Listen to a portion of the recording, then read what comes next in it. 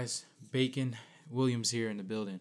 Guys, I just want to say before we get started, I apologize because the audio that came in, I look back and I'm like, Tony from 3 months ago or whenever we shot this episode, 2 months ago or a month ago. Jeez. So the audio is going to sound a bit rough. I accidentally had some things on the setting-wise wrong, so that ended up creating somewhat of a muffled, distorted sound. However, it doesn't interrupt from the quality of what Brandon is saying, so please don't let that be a distraction. Also, I just want to because Brandon episodes today was actually really good. Today he talked a lot about coming from a extremely legalistic perspective, and sometimes we're always told that God is about following rules, and if we don't just follow these rules, that's all there is to Christianity, and if we don't adhere to these tenets, then oh well, you just burn in hell. And I think Brandon tackles a whole different dynamic of that, and actually goes into further that Christianity is more than just following rules. It's actually a deeper relationship with God, and out of that, we want to be obedient because we love him because he first loved us. And so Brandon really unpacks that dynamic, and I don't want to just warn you now that the audio is a bit rough, but it's not incoherent, that you can't understand what he's saying and the wisdom that's coming through. So please, guys, check it out. I'm glad you guys are here. It's been a while since we uploaded, but I'm glad you guys are in it, and I'm thankful for that. So without further ado, let's dive right on in. Hello, guys. We're back at it. This is the Bacon of Life, and we're so glad to have you here today. Yeah. So Brother Bacon and I, we're here with a special guest. His name is Brandon Barnes. He's like a coordinator for our 20s group or young adult Bible study. He's a wonderful guy. Mm-hmm. Joe, anything you got to say about Brandon before we read him his rights? Yeah, he's just been such a big influence on my life. Just how easygoing he is. He's just changed a lot of my life patterns from before I came here to chapel and before I came to 20s.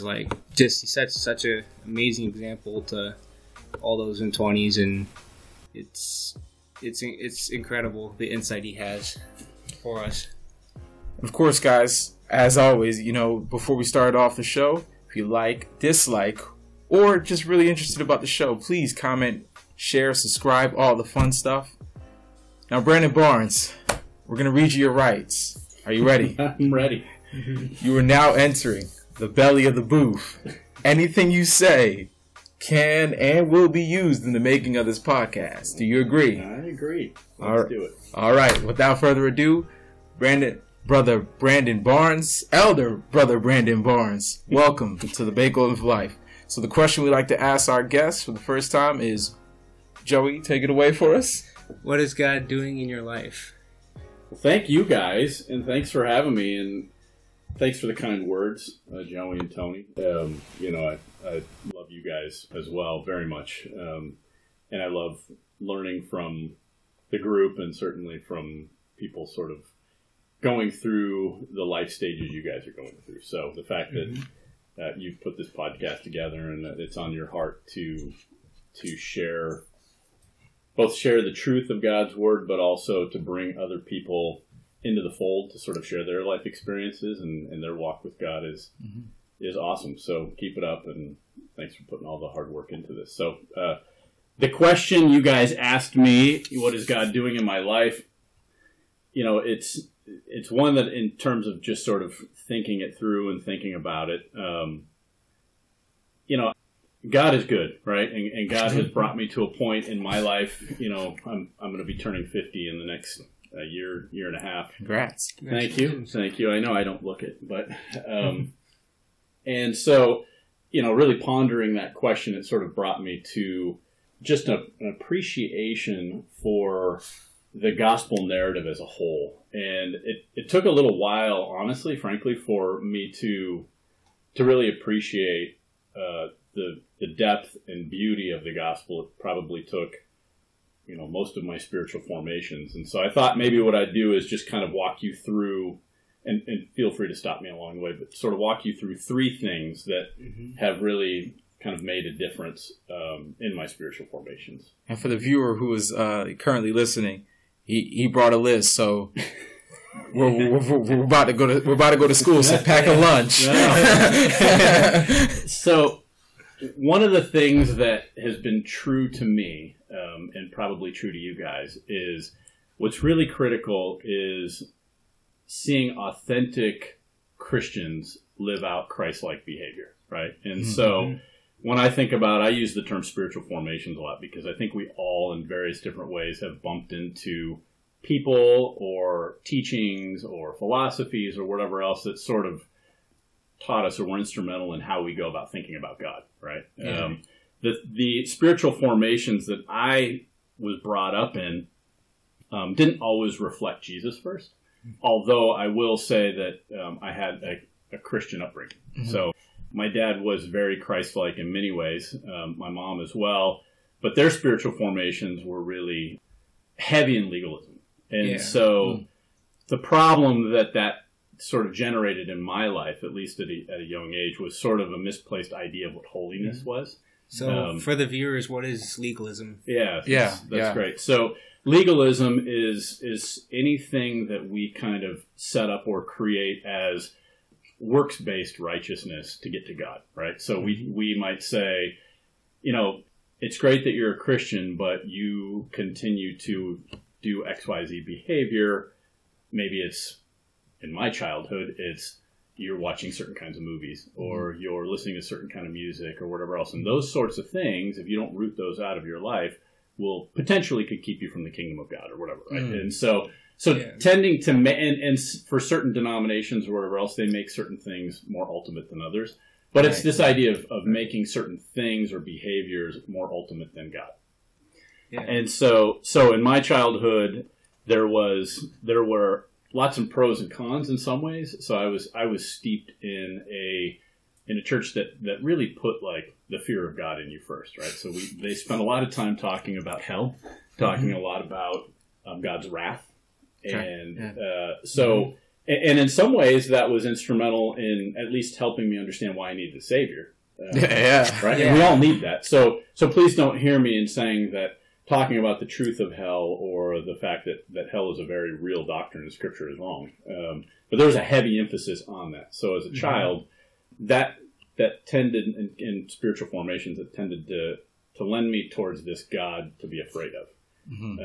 And so the reason I bring that up is because it was legalism and it was sort of this fear of doing the wrong things and, living sort of life through the lens of this is right, this is wrong. If I do this wrong thing, it's going to mitigate or minimize my ability to be with God, right? Or to get eternal life or whatever else. So that was one thing that in terms of if I think of three things that sort of brought me to what I'm experiencing in more of the fullness of the gospel, legalism drove me to Christ. So law keeping was this thing that or this fear of doing the wrong thing. It's this thing that kept me paralyzed as a child to God.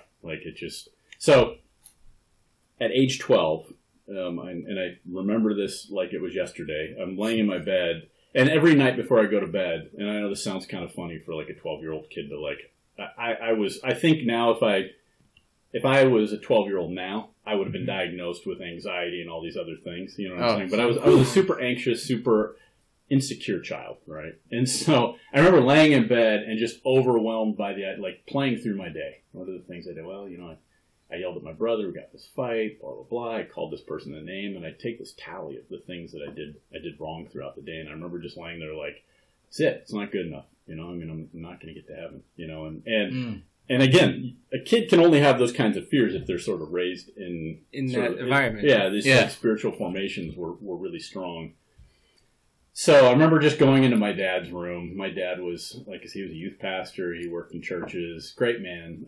I don't want to, again, he was raised in certain spiritual formations that, he had emphasis on certain things, and he's changed a lot in his life. But I remember sitting on his lap just weeping. Dad, I'm not going to make it to heaven.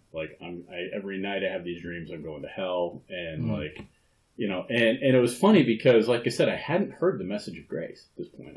I'd really just heard hell and, you know, the holiness of God and that kind of thing. 12 years hadn't heard grace. No, you know, I mean, like, wow. And maybe, you know, I mean, we went to Awana. There were certain things, like, there were verses you hear, but as a kid, like, you kind of pick up on the things that, like, your emotional swing is different, you know, and that, like, it's hard for you to find balance in things. Like, the things that scare you are the things that, like, you're Stick harder. Stick harder, you're drawn to, or whatever else. Mm-hmm. So, you know, in all fairness, there might have been some of that, you know, but it wasn't the predominant teaching. Mm-hmm. And so my dad sat me down, and I remember him looking at Romans chapter 7 with me, and he read the passage, and you guys, I know you know it well. It's a pretty popular passage. Some of your listeners may not. I just want to read the part that, like, really, and again, for a 12-year-old, I got it like that. Like, I got this conflict. Paul says, I know that nothing good lives in me, that is, in my sinful nature. And that's how I felt. I'm like, nothing good comes out of me. Like, everything I try to do good, I can't do, right? Mm-hmm. It says, for I have the desire to do is good, but I cannot carry it out. For what I do is not the good I want to do. No, the evil I do not want to do, this I keep on doing. Now, if I do what I do not want to do, it is no longer I who do it, but is the sin living in me that does it. So I find this law at work when I want to do good. Evil is right there with me. For in my inner being, I delight in God's law. But I see another law at work in the members of my body, waging war against the law of my mind and making me a prisoner of the law of sin at work within my members.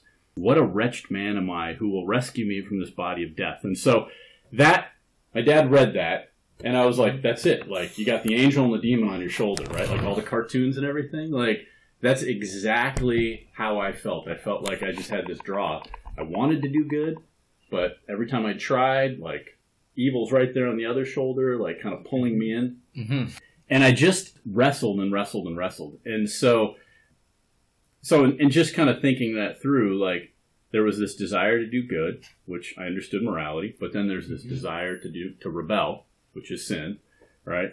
And then I verse 24 is where my life had stopped. What a wretched man am I. That's where I felt like my life was. Like, to that point, that's it.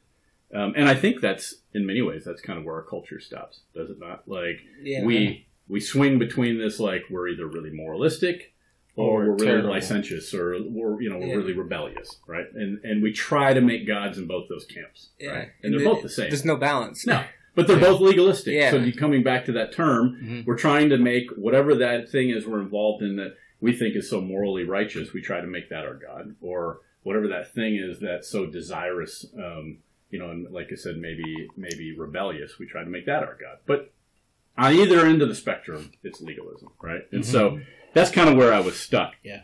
And so that brings me to point 2, is that, so what God has shown me in my life is that we all tend to make these small g gods, and then we worship those things, and those things become sort of legalism on either end of the spectrum.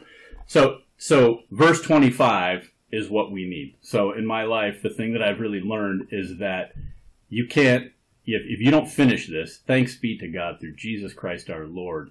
So then I myself in my mind am a slave to God's law, but in the sinful nature a slave to the law of sin. And then he goes on, and you guys know this, right? Therefore there's now no condemnation for those who are in Christ Jesus. So Amen. Then my dad unpacked for me this whole idea of what Jesus does and how Jesus works and how Jesus operates. And it's not a little bit of Jesus and works, it's all Jesus. Like, he did it for you. And if you accept him, if you accept what he did for you, you admit you need a savior, which is very hard for people to do, right? And it's hard for us to admit we need anything, especially in our culture. But that weight came off. And I just remember as a 12-year-old being like, how come you guys didn't tell me this part first?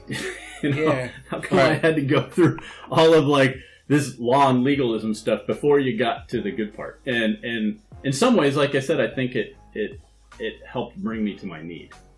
So I don't fault it completely, and I think there's a lot of people who are like, oh, you got to get rid of religion because it just puts guilt on everybody or whatever else.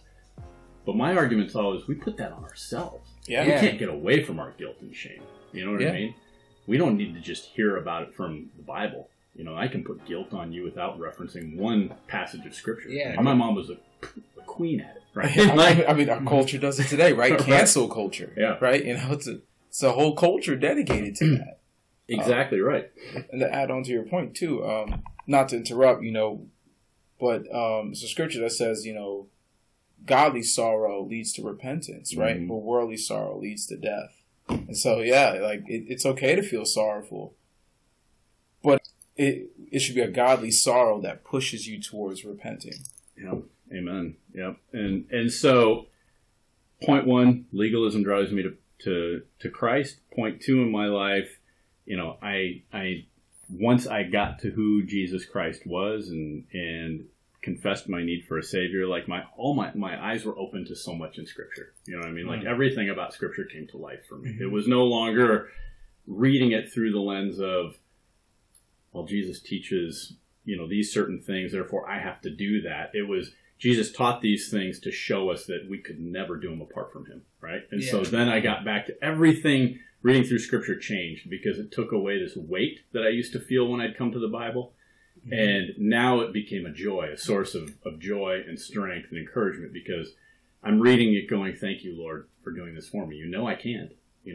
Christ as he's going through the Beatitude, we can't do that stuff without him, without a Savior. So, which then brings me to my third point. It's not, and it's not, by the way, it's recognizing grace and recognizing the beauty of that. But it's also recognizing that, like, we've been gifted so many things through Christ, right? So we're given renewed purpose. We're given the fruits of the Spirit, right? We're given a community, so we enter into this community of Christ, and we recognize, like, within the church, we need each other. We strengthen each other. So we have the gifts of that. We have the gifts of God's Word. Mm-hmm. But the thing that continues to compel me towards anything is grace. So the third thing that, I would just say is God's really shown me in my life is, like, any works that we do, if they're not motivated by the Holy Spirit reminding us of who Christ is in our life and what Christ has done for us, it quickly turns into our wanting to take credit for it, or our way of doing it to earn something.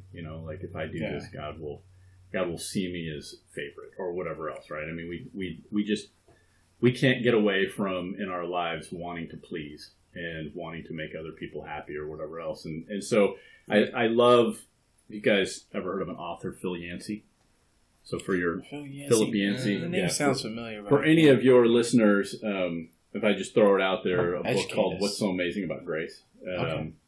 Highly recommend it. That was foundational to me in my 20s. We'll link that in the description. Yeah, we'll link it in the box below.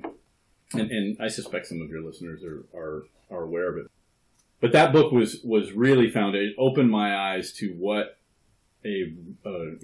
how unique Christianity is, for something to be baked in grace as the foundation, what that can do. And he chronicles all these amazing stories of when grace is applied towards something, meaning what Christ did on the cross for us, right? Like coming to an undeserving people who were antagonistic towards him, who did not love him, who did not accept him, who rejected him at every turn, coming and persisting to die for enemies, right? And so to look at evil and replace evil with love. Like that whole idea, and then how do we do that in our lives? How do we find the evil in the world and then go to those places, because that's what Christ did, and replace that evil with love, like reorder it, right? And find out, how do we reorder this? How do we, as the church and the body of Christ, there's this brokenness in the world. How do we come alongside that? We don't run from it. We don't barricade ourselves, because that's what traditionally the church has not done that. The church has gone to the broken and the needy, and then applied, God's love in that place, because that's what Jesus did on the cross for us. So as far as like community and church, what would you say to somebody who's like hearing this for like the first or second or third time, and they're looking for like a community to plug into? What would you say to them? Like what to look for and whatnot? Yeah. So I think it's really important that, first and foremost, we're in an information age. So, like, I always encourage people, like, find a healthy church. And the way you can kind of, in my mind, the way you can kind of find a healthy church is, are they transparent about what they believe on their website? Yeah. So if you go and it says what we believe, and you click on it, and it gives you can kind of walk through the list and Right. and you see the essentials of the faith listed out there. I think that's really important for somebody just searching. Yeah. Now, some people searching won't have any idea what those essentials are. Yeah. So in that situation, that's a little bit challenging, I think, like, because you could have somebody looking for that end up at a church that, is cultic in nature or doesn't believe in the essentials of the faith or whatever. And, they might be steered. But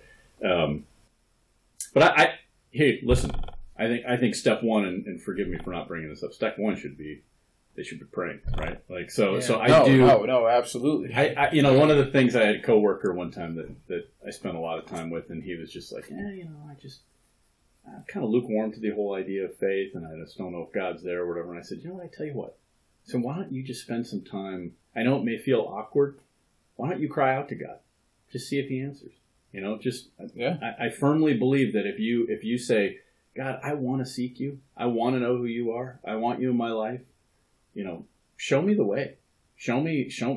I have no doubt that God will, because it says in Scripture,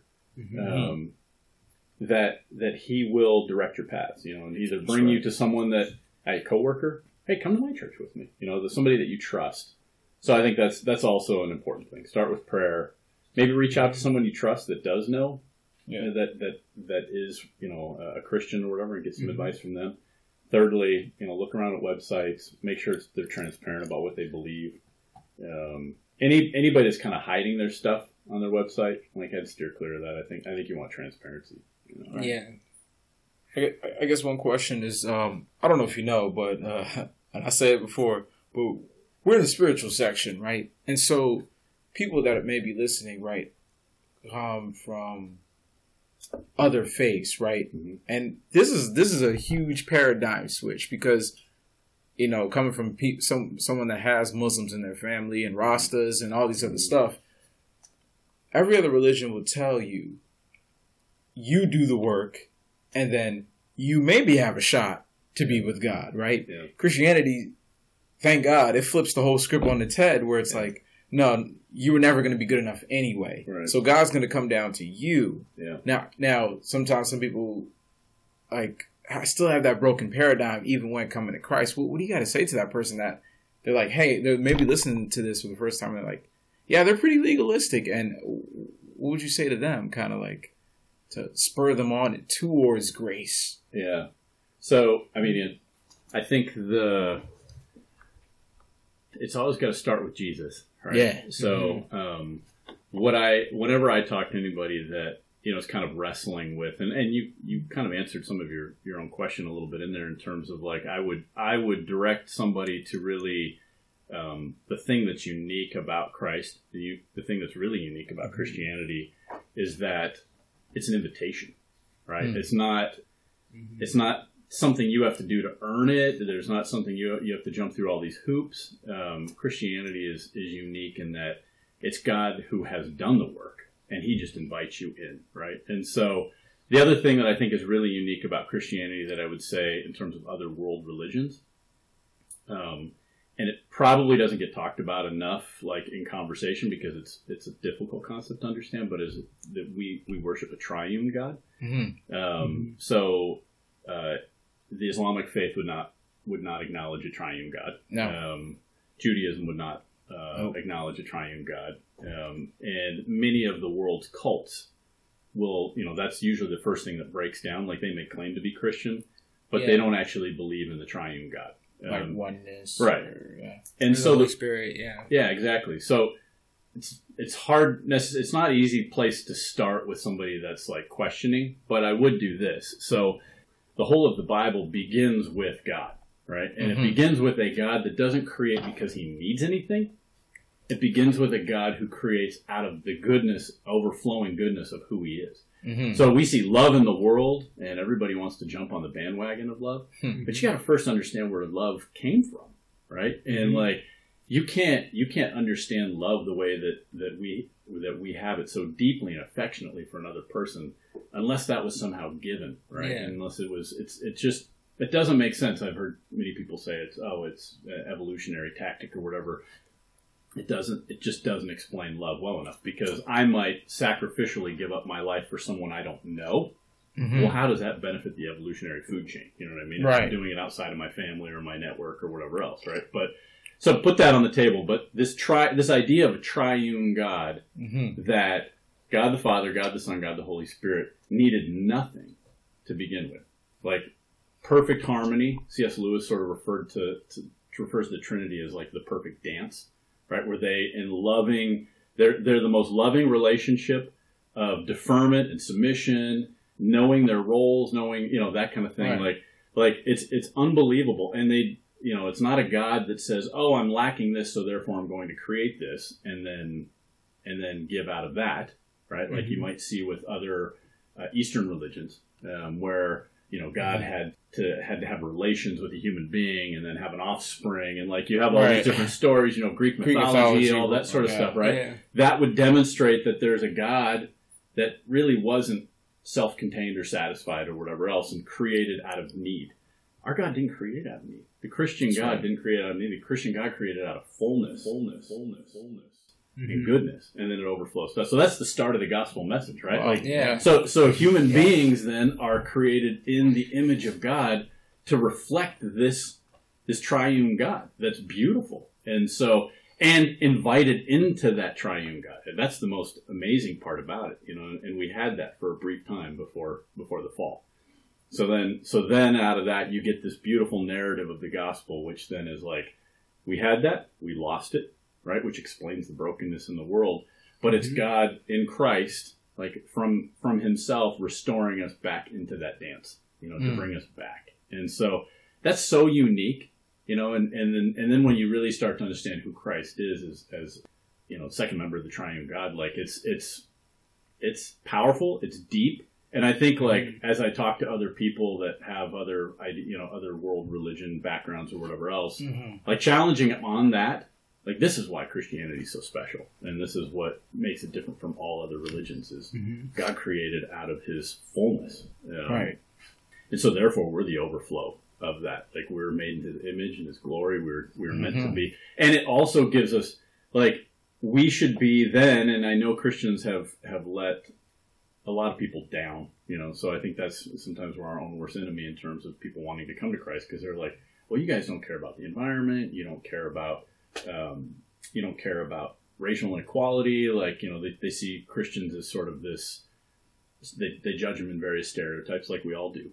But at the end of the day, if we were designed by, and we know the Creator God, then we know everything has intrinsic meaning and purpose, right? So therefore, the earth, everything we see around us is meaningful because a God full of meaning and purpose made it. So therefore, the way we interact with it, we should be setting the example, right? Because we should be respecting our planet. We should be taking care of it as stewards. We don't worship it, but we take care of it, right? Because we know the Creator God who created it, and so we should be thoughtful about those things. And we're not always, So anyway, I'm going on. That even goes with God's people too. How we steward his people. So my next thing is you hit us with the Father and the Son.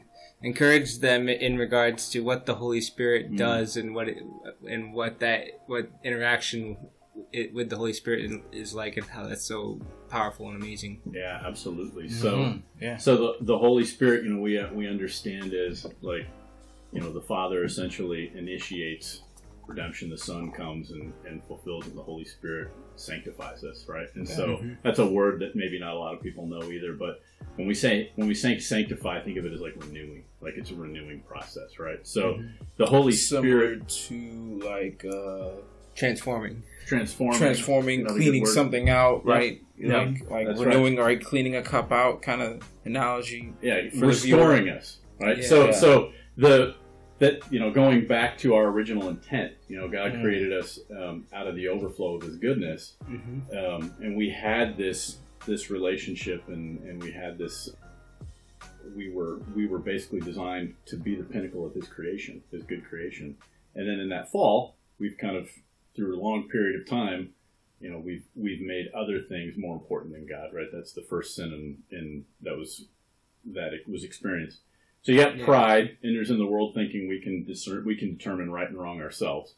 So we go through a long period of our life, right? And humanity now has been through many cycles on this planet of thinking that pride that's deeply embedded into us. So we need, when we come to Christ, we need a renewing function. We need His Spirit placed into us. And I'm glad you said that, because that brings us to Romans chapter 8, where, and if you find that in your Bible, you'll see Romans chapter 8 says life through the Spirit. Mm-hmm. So Paul's saying, man, I wrestled with what I can't quite figure out how to live between right and wrong, and I feel like my sin in my life is constantly pulling me into these areas I shouldn't be. So you have this conscience that's constantly pulling you between these two polar places, and then he says, I'm doomed without Christ. Why? Like, it's just a man, right? No. Right? Christ is wholeheartedly unique. He's part of the triune Godhead. But more than that, he says, Christ imparts to us His Spirit. So now we have this idea of living life in the Spirit. So the beauty of that, and to get back to your question, is he says, verse 9, you are not controlled by your sinful nature, but by the Spirit, if the Spirit of God lives in you. If anyone does not have the Spirit of Christ, he does not belong to Christ. But if Christ is in you, your body is dead because of sin, yet your spirit is alive because of righteousness. So what the Spirit does is we've got these two things that are constantly like tugging at us. You know, the idea that we want to judge people, you know, and we want morality to reign, or that we want to sort of live in rebellion. And Paul says, as we become saved, as we are in Christ, we receive His Spirit in us. So we're no longer sin nature. He says we're now spirit nature.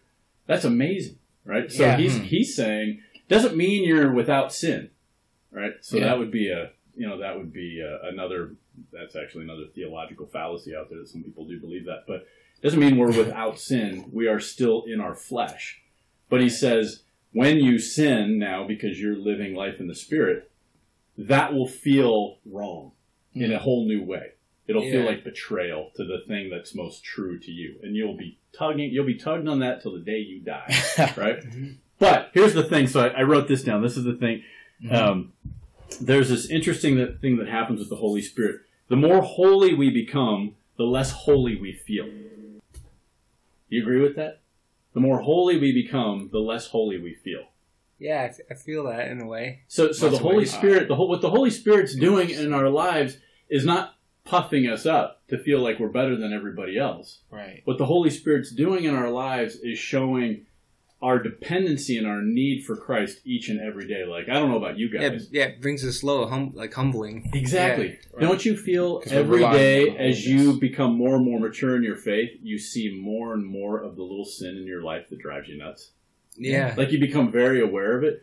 And so when as the Holy Spirit sanctifies us and changes us, I think the way that happens is we're constantly reminded of how much we need Christ. So the Holy Spirit's like, this becomes us, and it's not a guilt thing. I don't walk around hanging my head. I walk around going, thank you, God, for exposing what you've done to me and what you're doing in my life. And conversely, not allowing me to wave that over someone else, because now I see with full, true empathy what this other person's feeling. I can empathize with them. Hey, I've been there. I know what you're feeling, right? And it's not until I met Christ, and not until I received this transforming power of the Holy Spirit in my life that I can now be set free of that, because I know Christ has taken it all to the cross for me.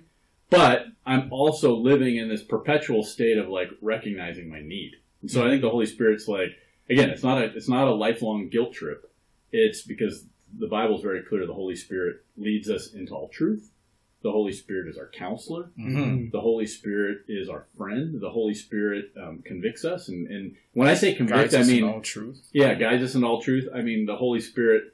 Convict is one of those words that, like, I think translation-wise needs a little help. But, like, convicts us when we when we make something more attractive to our hearts than Christ, right? Yeah. He, like, draws us back to, hey, why do you think you need that? Like... Oh, Christ did. Christ loves you far more than that thing's going to love you, right? So the Holy Spirit pokes your heart. Yeah, the Holy Spirit constantly reminds you of, like, your need for this attraction to Christ is much greater than this attraction to other things or whatever. So I think I answered it in a bunch of different ways in there, but I think at the end of the day, the Holy Spirit is important because the Holy Spirit is the thing that reminds us every day of our need, of what's been done for us. of our true love and our true affection. And then the other thing that the Holy Spirit does that I think is that's blown my mind in my 50 years is when we appeal to the Holy Spirit. When say you and I are at odds, Tony or Joey, if we're at odds, like we can pray to the Holy Spirit in each of us for unification, right? Like I'm not on the same page with Tony. Lord, would the Holy Spirit in my life just align with the Holy Spirit in Tony's life, and would you bring us to a point where we can understand each other more clearly? Yeah, understand what the other person's saying. Yeah, and let me tell you, I do that. Me and my wife do this all the time. Like we'll be button heads, we can't figure it out, and we'll just go to God independently. Holy Spirit, we need your help. Like we need you to join us and bring us together. And many times, what that ends up doing is it brings us both to a place of repentance. Hey, I'm sorry. I'm being really difficult about this. Let's talk. And we don't always end up seeing eye to eye, but we get to a point where at peace that we don't have to see the same way. Or we do see eye to eye. But I really believe that's something that the Holy Spirit does. And maybe it's just the fact that the Holy Spirit brings us to a point of repentance, like recognizing, like, stop looking at him or her to fulfill you. What is Christ telling you to do right now? Yeah. Right? Yeah. Look at me. Look at me. Look at me. Don't look at her. Look at me. And then ultimately that brings you back into a place of like, you know what? I need to sacrificially love you, in this situation or whatever else. But Holy Spirit, absolutely critical in terms of the role it plays and the unique part of again, the Christian belief. Yeah, and I think you can agree with this. One of the things that I definitely that I definitely feel with the Holy Spirit to this day is a lot of our pre-Christian life was rooted in me. And it feels like that's what most of our sins rooted in. So that's what the Holy Spirit does, is he brings us low, undoes the wickedness of ourselves, and brings us more into his holiness. That's exactly right. Yeah, I mean, we can't again, and that's why, like, some people in our generation really shirk from the word holy, right? Because for them, it's either, especially if they've come up, like if they're spiritual formations, for instance, for Catholicism, like, they look at holy, oh, you're talking about priest, or you're talking about this person, and look at how they failed, And so when we talk about personal holiness, that's why I'm like, as a Christian, I think, like, when we start to understand the more holy we become, the less holy we feel. Like, that truth to me, I was like, that's when we really get it, right? Like, that's when we're really understanding the gospel. And we've talked about this in 20s, you guys, before. Is the cross getting bigger or smaller? I was just about to mention that. I love that analogy. I love that analogy. And for your listeners that don't necessarily understand, if you're living a life where you feel like you can achieve your own way to heaven, the cross is getting smaller and smaller and smaller because you suddenly don't need a Savior. You're the Savior, right? You're your own Savior. So what do you need Christ for? So the cross is shrinking. But in the life of someone that's really been transformed by the gospel, that's all this is saying. Like, the longer you live life, the bigger that cross gets. Because you're like, man, it's all there. Like, all this junk that I've been dealing with for years, and I think I get this under control, and I meet this person, and they bring out all kinds of new anger in me or whatever else. Suddenly you're like, man, thank God for the size of the cross, because I would be so in trouble if I had to do this on my own, So in the life of someone that really gets the gospel, the cross every day is just getting enormous, right? Yeah. And also, if you're your own Savior, right, that cross is getting little and little. Like, I think it adds on earlier to the point that you made, that the holier we become is when we become less holy, right? Because now we take the pride and the responsibility off of us, and we put it on the shoulders who was meant to carry it, which is Christ. That's why the cross gets bigger.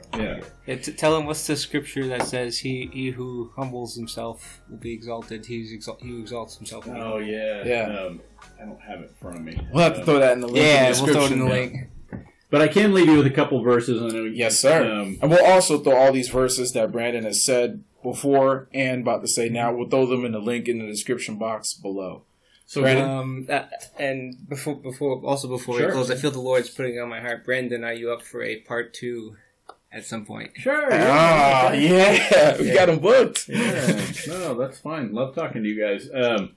So just a couple of verses that sort of encompass, again, everything that we just talked about. Galatians 2:20, I've been crucified with Christ. It's no longer I who live, but Christ who lives in me. And the life I live in the flesh, I live by faith in the Son of God and this is the part I love about this verse, who loved me and gave himself for me. So Paul makes it so personal, right? And so put yourself in there. If Paul can make it that personal, we can make it that personal, right? Because he had this radical conversion where Christ came to him specifically, and he saw firsthand what Christ could do in his life and in his heart. So the life I now live in the flesh, I live by faith in the Son of God who loved me and gave himself for me. Christ gave it all to me, And so if Christianity is anything, it's personal. It's not something that like is this esoteric, kind of hard to understand, pie in the sky sort of thing. It's extraordinarily personal. And so I love that. I love that second part. The Son of God who loved me and gave himself for me. And then Christ came, left his heavenly position, came to the lowest of low to restore you, me. And then Ephesians 2:8-9 is the other one. By grace you've been saved through faith, and this is not your own doing. It's the gift of God, not as a result of work, so no one may boast. So it's everything we just talked about. Like, we can't take credit for any of this, right? Even our conversation today, it's, I get so excited about this, and it motivates me in so many ways. And the temptation is, hey, maybe the podcast will blow up, maybe something like, but it's not our message, right? This is the message of the gospel that we've just been entrusted to talk about and be faithful to and live out. So we can't boast about any of it because it's not ours. It's what Christ did. Amen. And then it's what Christ did in us because of it. And so those two verses I come back to all the time. Grace is this gift. I can love and forgive because the ultimate debt was paid for me. The ultimate debt was paid for you. Grace allows us to be givers of more grace, right? And it removes our temptation to be selfish. Like I said, that it's a gospel motivation for transformation. It's not, I'm going to do this because I think it'll make me a better person. It's Christ did it all for me. You know what I mean? So if Christ can forgive, like, the grossest things I can think of in my heart, why can't I forgive this other person, or why can't I reach out to this other person, right? Like, that's the parable of with the master and the servant right there. We'll put that in the description. Yeah, there's just go ahead. I was going to say, and just to even mention, you mentioned of the grossest things in our heart. For you, viewer, you may think sometimes, well, I haven't done anything. Well, God looks at the heart. Man looks at the outside, but God looks at the heart. He knows the evil thoughts you thought about. He knows, the evil, the corrupted thoughts you thought of, etc. Yeah. So I really like that you hit that part in the heart too. Yeah, it's exactly right. I think even like I said, up to 0 to 12, I reflect back on like I wasn't doing anything horrible, but isn't it interesting that I had such strong guilt even for the things I thought, the things that I didn't even manifest themselves in actions. They were still there and they were still plaguing me. And actually, Martin Luther, you can read, you can kind of read some of his testimonies, like in terms of where he was at before he really understood grace, and how he would torture his body and everything else just for the things he was thinking. Like he knew, like, I haven't done these things, but I'm thinking. I haven't executed on this lust, but I think it every day, and so he would whip himself, whatever else, trying to like get that out.